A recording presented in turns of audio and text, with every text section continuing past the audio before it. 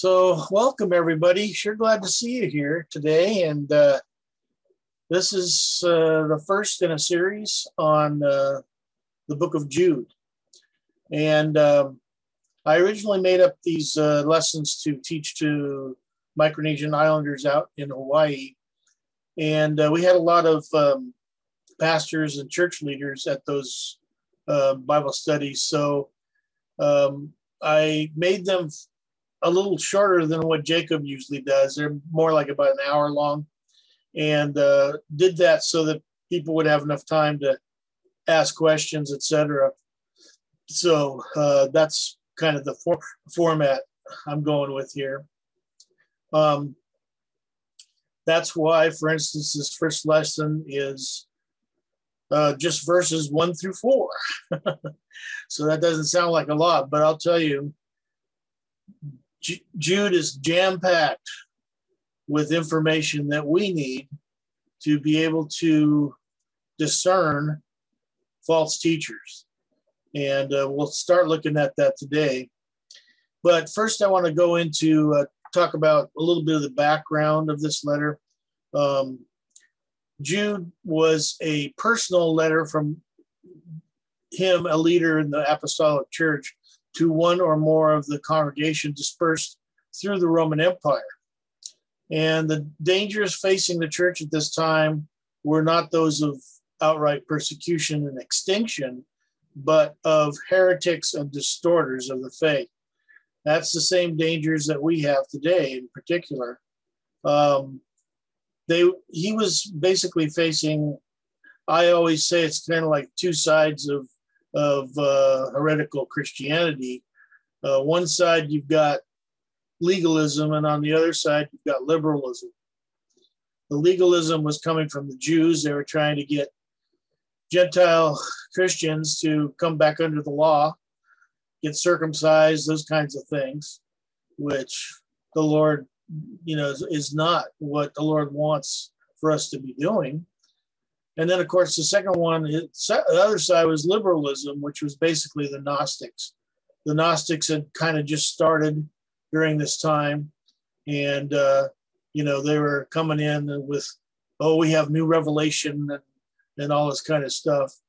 And basically the same as the false teachers today.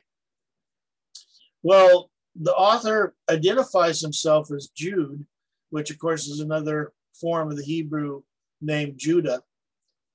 And he was most likely Judas, the half-brother of our Lord. Now, according to the NIV Bible, this letter was probably written about AD 65, but the Biblical Studies Foundation makes a pretty strong argument that it was probably written more like around 66 to 67 AD. So 2 John, 3 John, and Jude could have all been written about the same time. And that's why I think you will find them to be somewhat similar in their addressing these subjects. So let's look at the first two verses if you want to follow along. Verse 1 and 2, Jude, a servant of Jesus Christ and a brother of James, to those who have been called, who are loved by God the Father and kept by Jesus Christ. Mercy, peace, and love be yours in abundance. Now, Jude was the half-brother of Jesus Christ, but it's significant that he calls himself the brother of James. Jude wanted everyone to know that though he was the half-brother to Jesus Christ through his mother Mary, he considered himself to be a servant of Jesus. And that's what we all need to be doing. We're servants of Jesus. Not like this guy, what's his name, Furtick over here, who's basically saying you're the same as Jesus Christ. No, we are sons. We are sons of God when we are born again. We're not God himself. That's total heresy. Well, I'm sure there were those who tried to idolize him for being the brother of Jesus Christ. You can imagine. Ooh, he's really something else.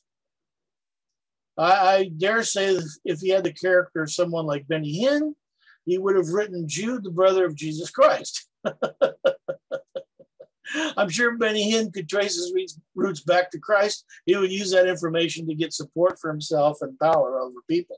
I mean, he's the guy who basically came out and said that he was a Jew. And he was never a Jew. He was a Palestinian. And, or an Arab, you know, from that descent. And it's funny because Jacob met him one time in the islands, and Jacob started speaking Hebrew to him, and he couldn't understand a word that Jacob was saying. And so Jacob translated for him. What I'm telling you is you're a false prophet. You're a Nevi Sheker. I wish I'd been a fly on the wall for that one. But it was so good, you know, finally confronted the guy. But his bodyguards just about were ready to take Jacob apart. But you know what? Jude does just the opposite of what we think he might do. He calls himself the servant of Jesus Christ. You know, that's significant. These men were humble men. They didn't go around parading themselves as great, wonderful, anointed, this and that. They were humble servants of Jesus Christ. And that's one way that you can tell whether a person is a true teacher or not, is their humility. Well, he was addressing this letter to those who had been called and who are loved by God the Father and kept by Jesus Christ. So he's addressing this letter to true Christians. You know, God has called every true believer. Romans 8:28-30 says, and we know that in all things God works for the good of those who love him and who have been called according to his purpose. For those God foreknew, he also predestined to be conformed to the likeness of his Son, that he might be the firstborn among many brothers. And those he predestined, he also called, and those he called, he also justified, and those he justified, he also glorified. Notice that those terms are all like past tense. That's what I love about the Bible. You read Isaiah, and a lot of the prophecies are enumerated in a past tense, like they already happened. That's how God sees things. He knows what's going to happen from eternity past to eternity future. It's amazing. But notice the pattern here. God foreknew us from eternity and also foreknew whether we would trust in him for our salvation to the end. And because of that foreknowledge, his omniscience, he predestined us. He then called us, and we responded in faith. And when we responded in faith, he justified us, and he will glorify us in eternity. But there are those who act like they're believers, but have not been foreknown of God, nor have they been predestined, called, justified, or glorified. We see an example of that on these people who are just have a lot of gall on the day of judgment in Matthew 7:21-23. Not everyone who says to me, Lord, Lord, will enter the kingdom of heaven, but only he who does the will of my Father who is in heaven. Many will say to me on that day, Lord, Lord, did we not prophesy in your name, and in your name drive out demons and perform many miracles?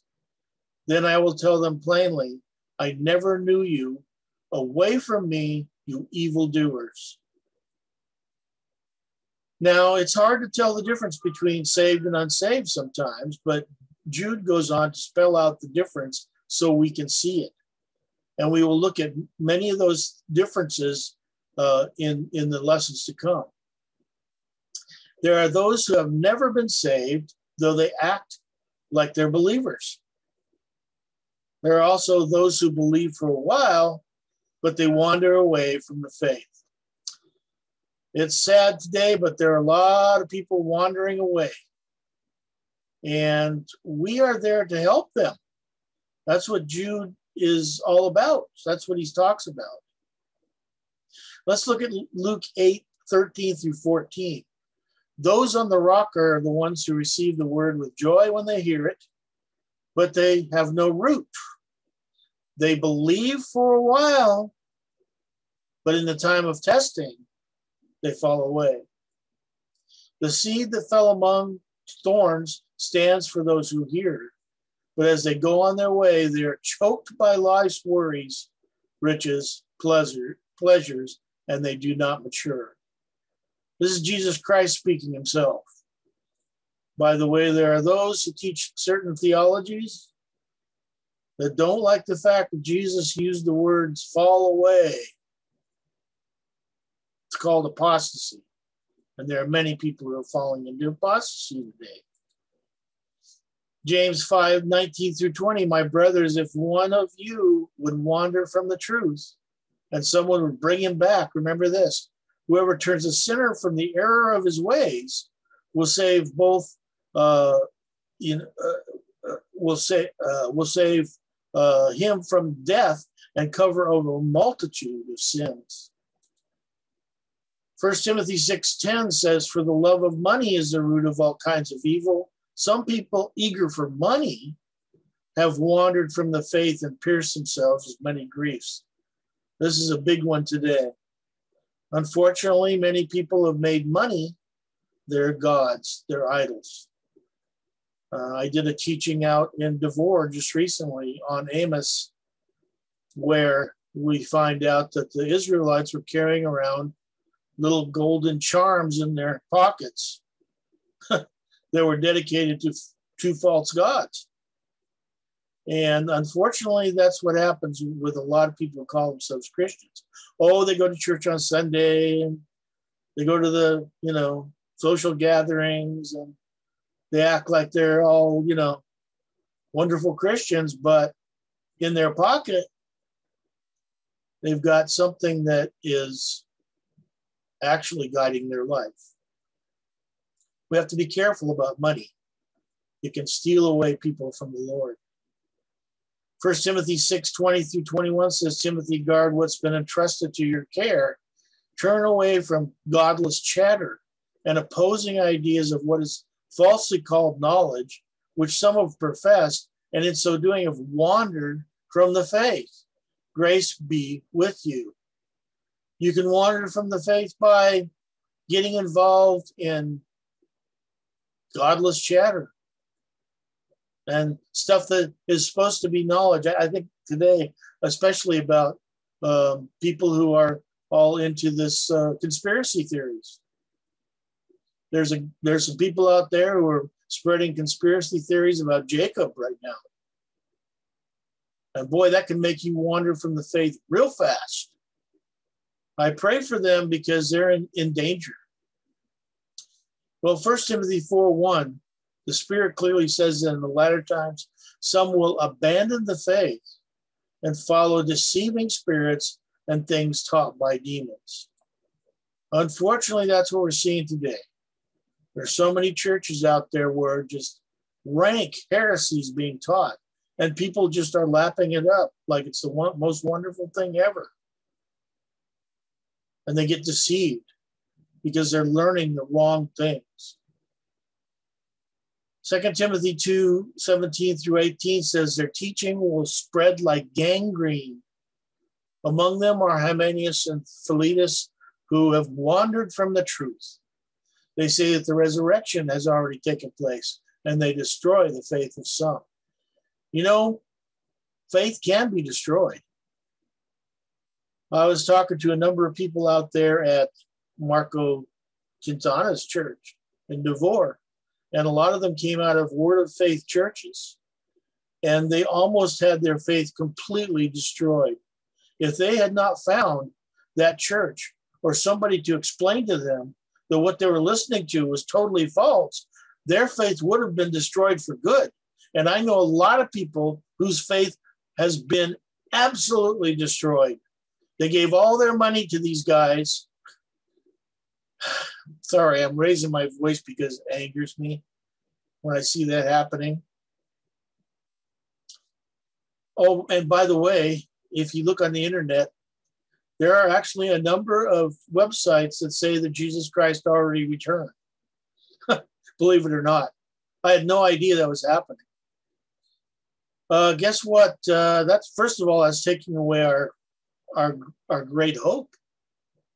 That's really bad for people to be saying that. That's the thing that we have placed our hope on, is that he is coming back. And finally, 2 Peter 2:15, they have left the straight way and wandered off to follow the way of Balaam, son of Beor, who loved the wages of wickedness. That's what happens. When you start going after money, there are a lot of people who are unfortunately in supposed ministry today, but their goal is money. It's obvious. They're sitting there taking the offerings and building huge mansions and buying expensive cars and jets and you name it. That is not proper at all. That's not how a true Christian should be.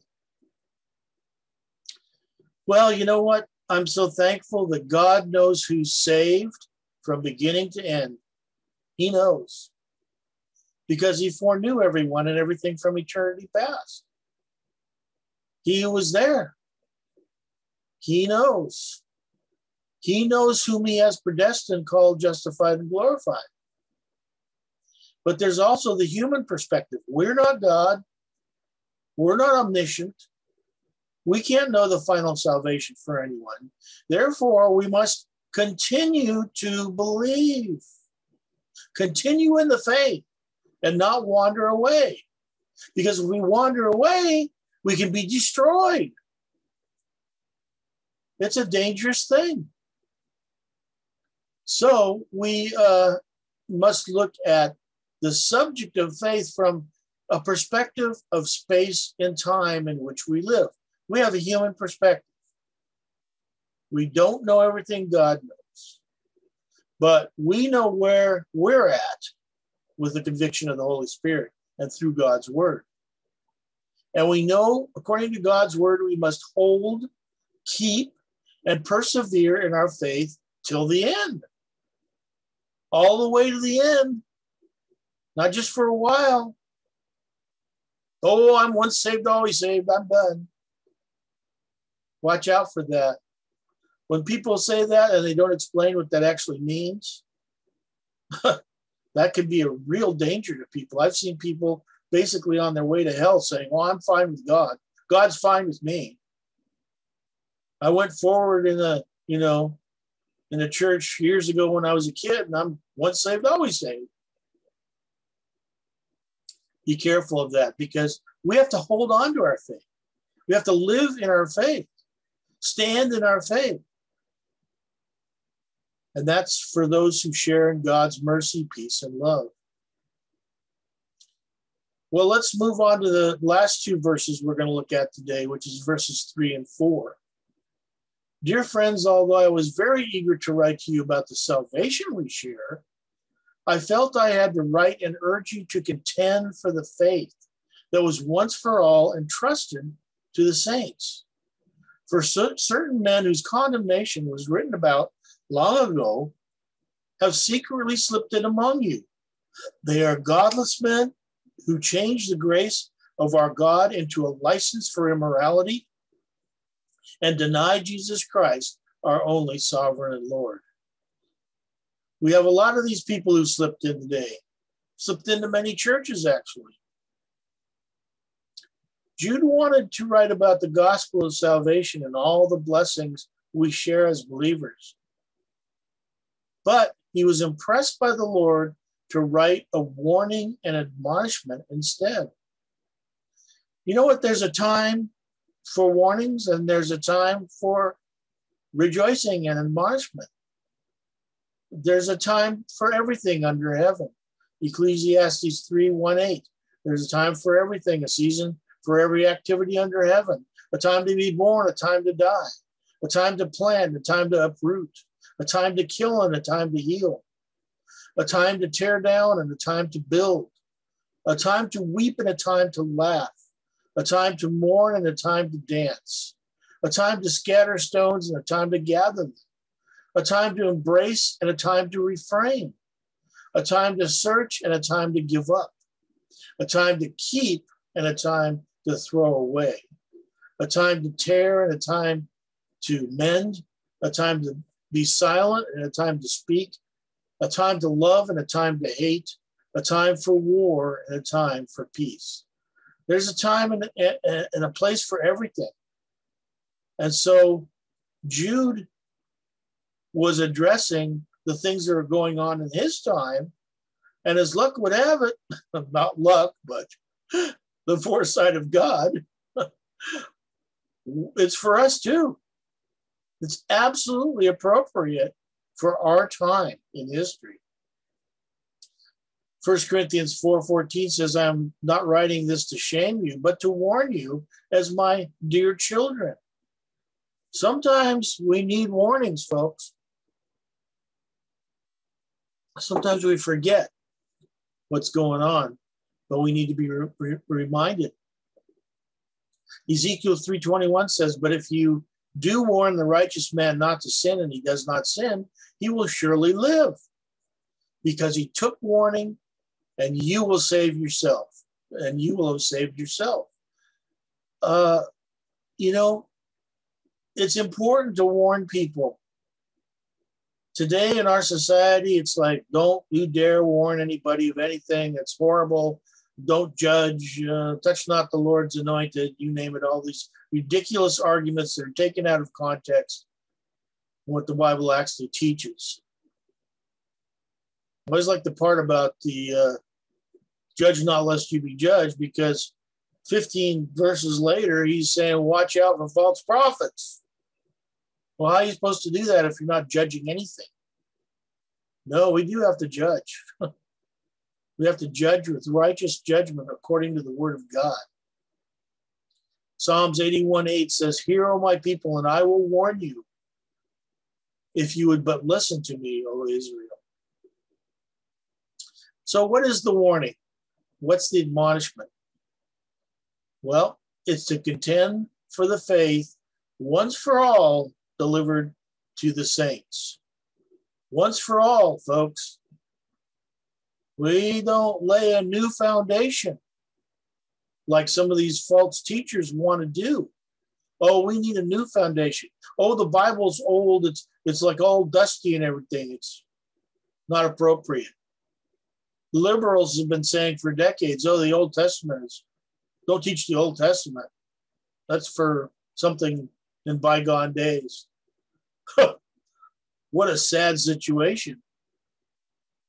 The whole Bible is there to admonish us and help us to contend for the faith. Who delivered this faith? Well, it was the prophets, apostles, and of course, most importantly, the object of our faith, Jesus Christ.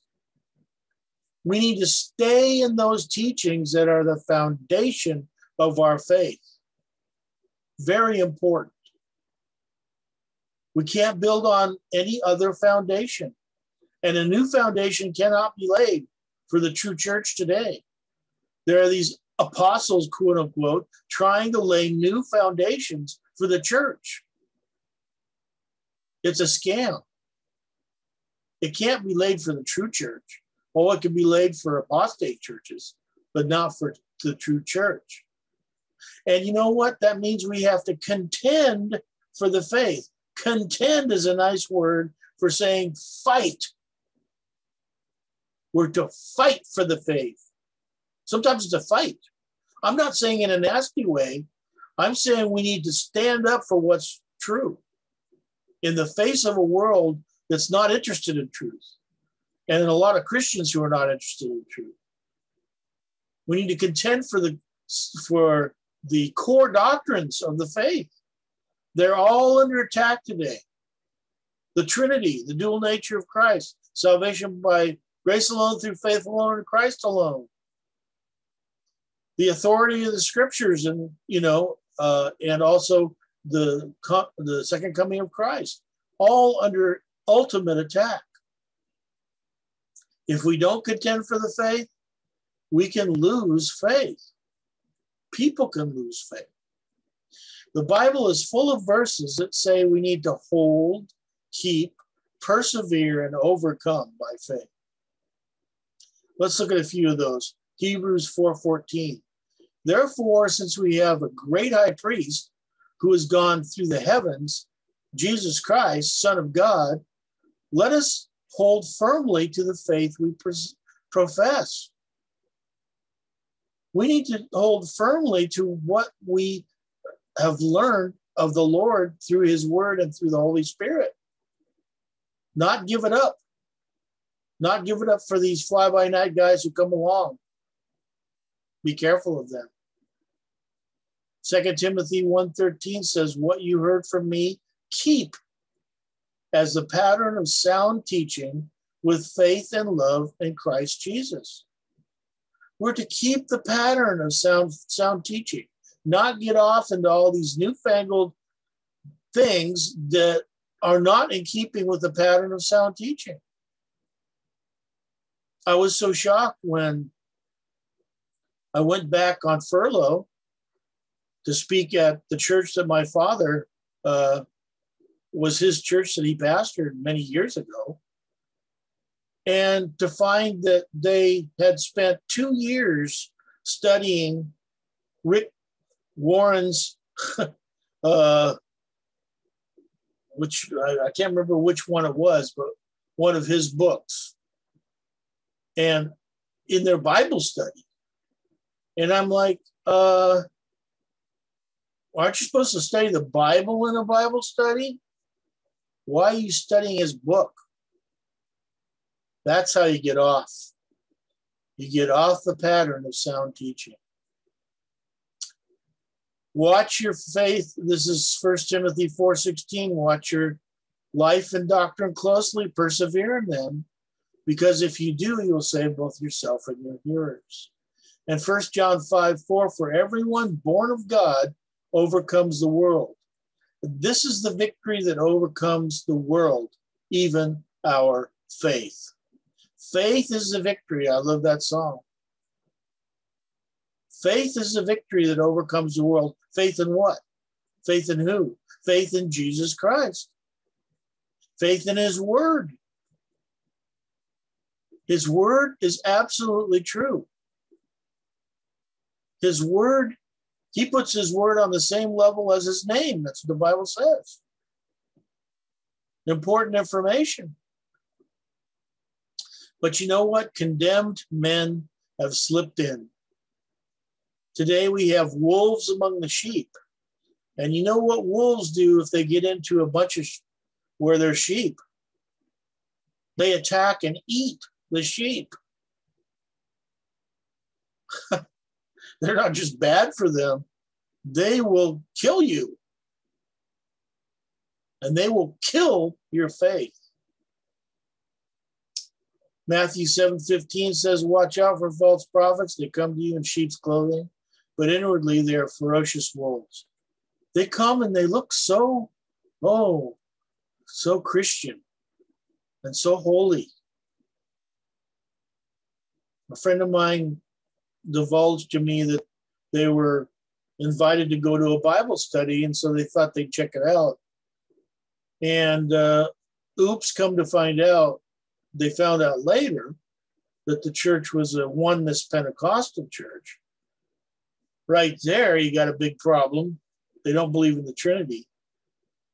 But the pastor was so nice and everything until my friend confronted him and said, these things you're teaching are false teachings. Oh, did he ever get mad? And by the way, he had some bodyguards with him there too. And so they escorted my friend and their little baby out of the church. We don't want you here. Get out. Well, they were wolves. There to fool people. Boy, that really bothers me. A lot of that going on. Acts 20:29 also says, I know that after I leave, savage wolves will come in among you and will not spare the flock. Unregenerate people who claim to be saved but are not have slipped into the churches and our homes through TV. Oh, how do they get into your house? Remember, the Bible says, don't let them in your house. It's that little box. Well, not so little in a lot of people's houses these days. It's a TV.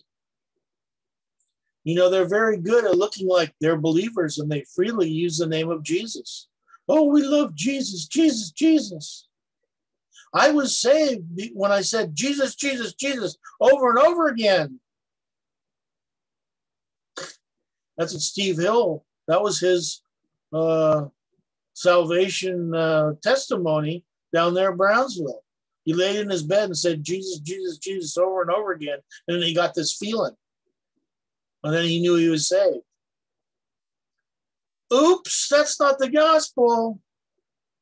Has nothing to do with the gospel, actually. These false teachers make big prayers and they can look very holy in their actions. Oh, they're very good at that. But their false doctrines and false prophecies betray who they really are. That's how you can tell. They're not really who they say they are. They're slipping in. What they do is they slip in. They give you some truth, but then they slip in heresy alongside. They lay it alongside. Deceivers don't deceive by giving you all lies. They give you a heaping portion of the truth, and then they slip in the lies so that you really don't recognize their lies.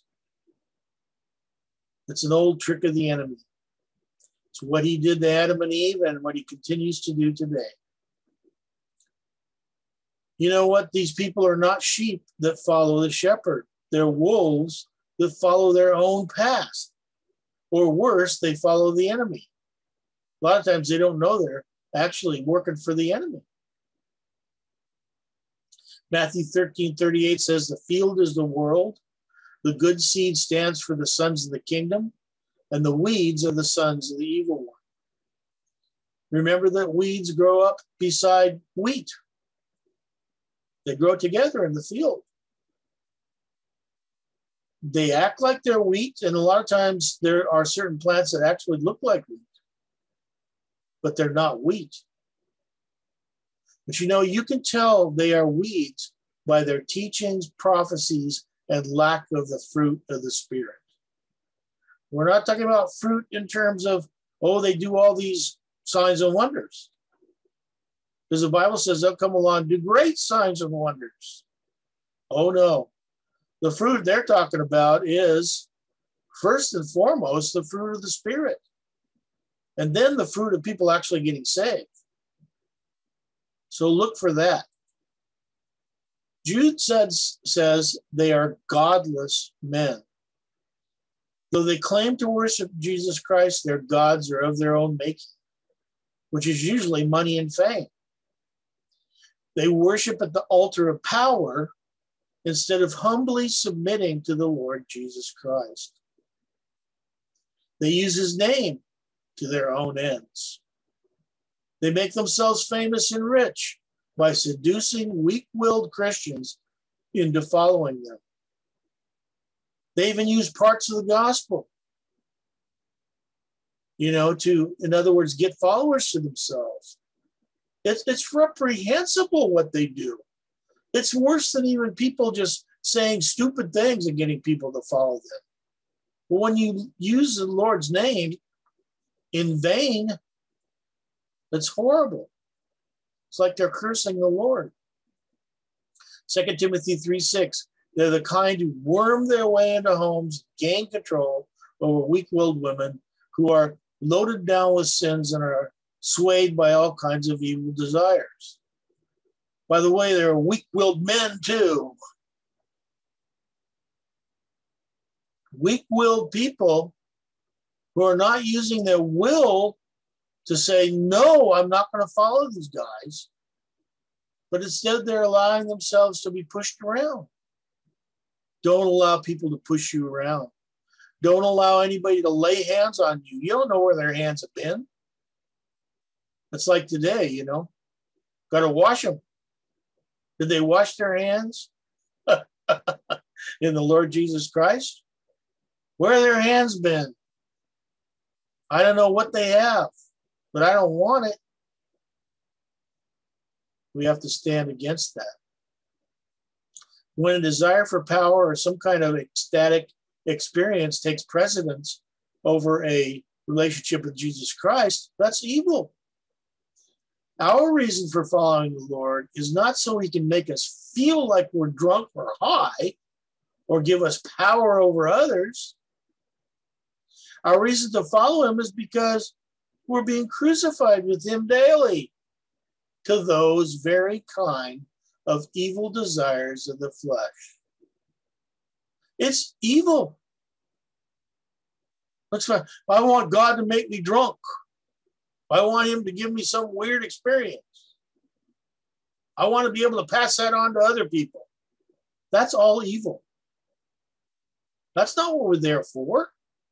We're there to grow in him, to help others. Oh, yes, the Lord still gives gifts. But those kinds of things, slain in the spirit is not a gift from the Lord at all.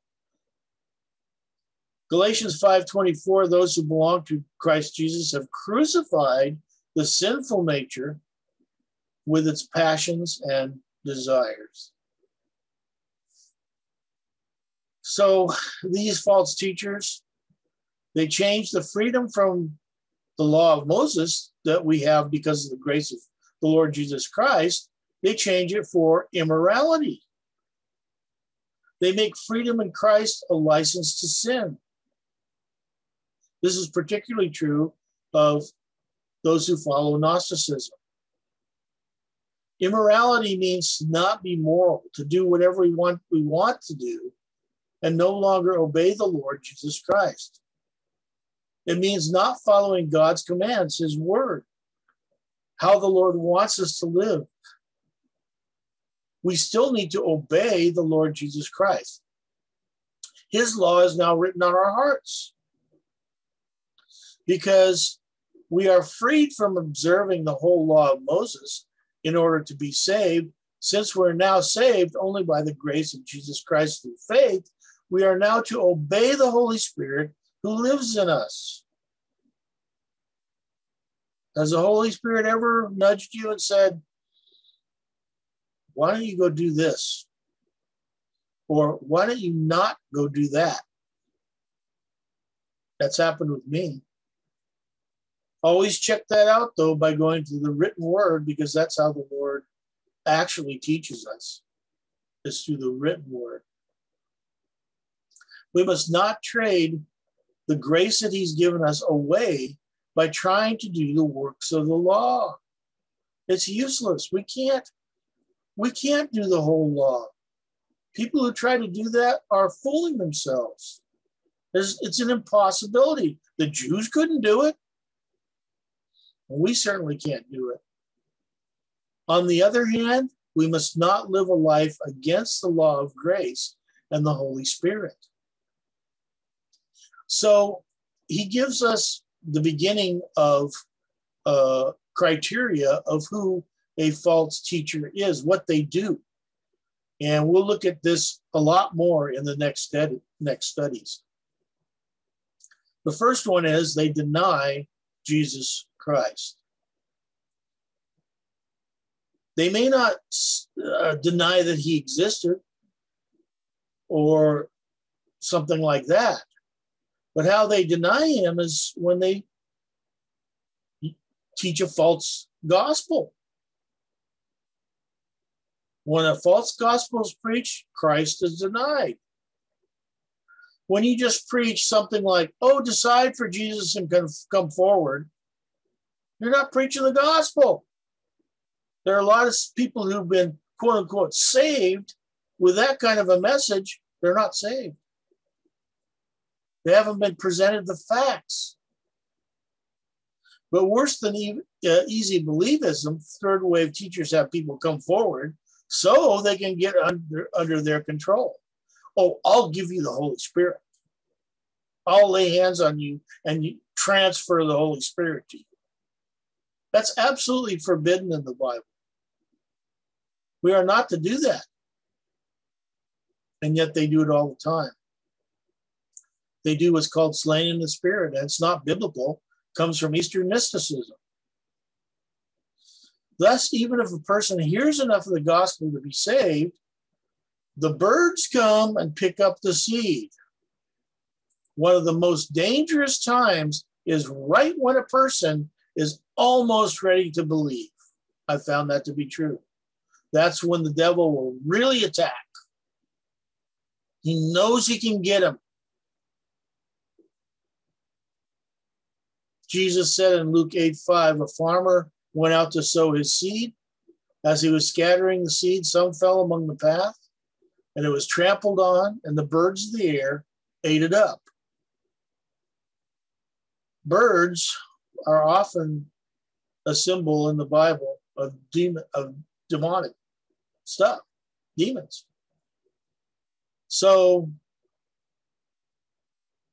the person scatters the seed, but unfortunately it gets trampled on, and the birds eat it up and get rid of it. They take it away. 2 Peter 2:18 says, for they mouth empty, boastful words, and by appealing to the lustful desires of the sinful human nature, they entice people who are just escaping from those who live in error. There it is. They're just escaping. It's a sensitive time. But that's what they do. They appeal to the lustful desires of the sinful human nature. Oh, I want to get slain. I want to get, I want to this and that. That's how they entice people into error. They often preach a gospel like this. God loves you. Just say yes to Jesus, and he'll forgive all your mistakes, past, present, and future. Come forward and receive Jesus Christ. Is that the gospel, folks? No, it's not. Nothing is mentioned there about man's sin condition, why Jesus Christ had to come and is the perfect sacrifice, about repentance, about the crucified life, etc. So that kind of gospel doesn't have the power to save. And there are a lot of people who claim, I'm born again, but they're not. They haven't heard the true gospel. Because they're empty, boastful words without real salvation power. The real salvation power comes from the truth about what the gospel is. And guess what? We need to be careful to make sure we present the gospel in the right way so that people can actually be saved. I know some of you are familiar with Romans 16, 17, and 18. I urge you, brothers, to watch out for those who cause divisions and put obstacles in your way that are contrary to the teaching you have learned. Keep away from them. For such people are not serving our Lord Christ, but their own appetites. By smooth talk and flattery, they deceive the minds of naive people. This is one of the reasons why I do the kind of Bible studies that I do. I put out a whole book called Bible Studies in Discernment, because I want people to become discerning, not naive, discerning people who can tell the difference between what's right and wrong. Hey, I needed to learn how to do that myself, and I'm still learning. But we all need to be taught by the Holy Spirit how to not be naive and just accept, whatever people say. People are often deceived into thinking big TV evangelists are true believers because they talk about Jesus and do slaying in the spirit, and they claim that they're anointed. But you know what? That's not true Christianity at all. Better to follow somebody who's maybe not so well known, but has their theology right. Hard to find today. I've tried to help so many people who are having a hard time finding any place to fellowship with other believers, because so many places are into all kinds of ridiculous teachings that will hurt you. I know some of you have had that same experience. I did too. These guys are smooth talkers and they flatter people with things they want to hear, tickling their ears with the promise of health, wealth, and power. It's almost like we have a whole generation of shamans in the churches. I want to be a shaman, a Christian shaman. Be careful of people like that. 2 Timothy 4:3 says, "For the time will come when men will not put up with sound doctrine. Instead, to suit their own desires, they will gather around them a number of teachers to say what their itching ears want to hear." People will gather around them the kind of teachers they want. We've seen that today. Unfortunately, I would say we have a whole generation of people who are really not interested in doctrine. They're not interested in true Bible teaching. They're not interested in people like Jacob Prasch to actually hear, real teaching. This has been my goal for many years. And that's why I started my website, to get people in touch with people like Jacob and others who are teaching true doctrine and the truth about the Bible. And so that they can have access to those people. Because it is hard to be out on your own. We're not meant to be out on our own as believers. We are meant to be in fellowship, to help one another. And that's what I hope we can do in these Bible studies, is help one another. And I've seen it happening. I've seen the people hanging around after the Bible studies, talking to each other and encouraging one another. That's just great. I think it's wonderful.